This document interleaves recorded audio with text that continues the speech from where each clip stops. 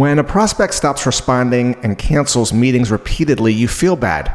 You wonder, why did that prospect leave me? But it's a good thing, because you will no longer expect anything from them.